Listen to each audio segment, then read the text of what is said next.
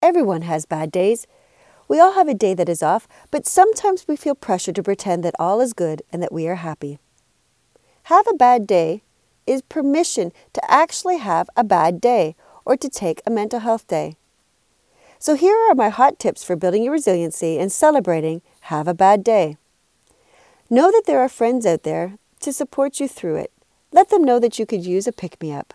Don't try to suppress those negative emotions. Recognize them for what they are.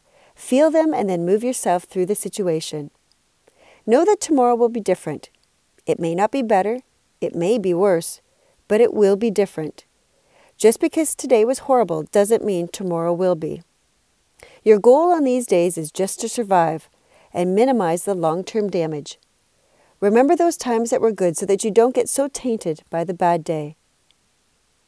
Try a do-over. Sometimes going to bed and starting the day over can be just the cure that you need. Looking for more tips to build your resiliency? Look for my book on Amazon called Stress Out, 52 Weeks to Letting More Life In.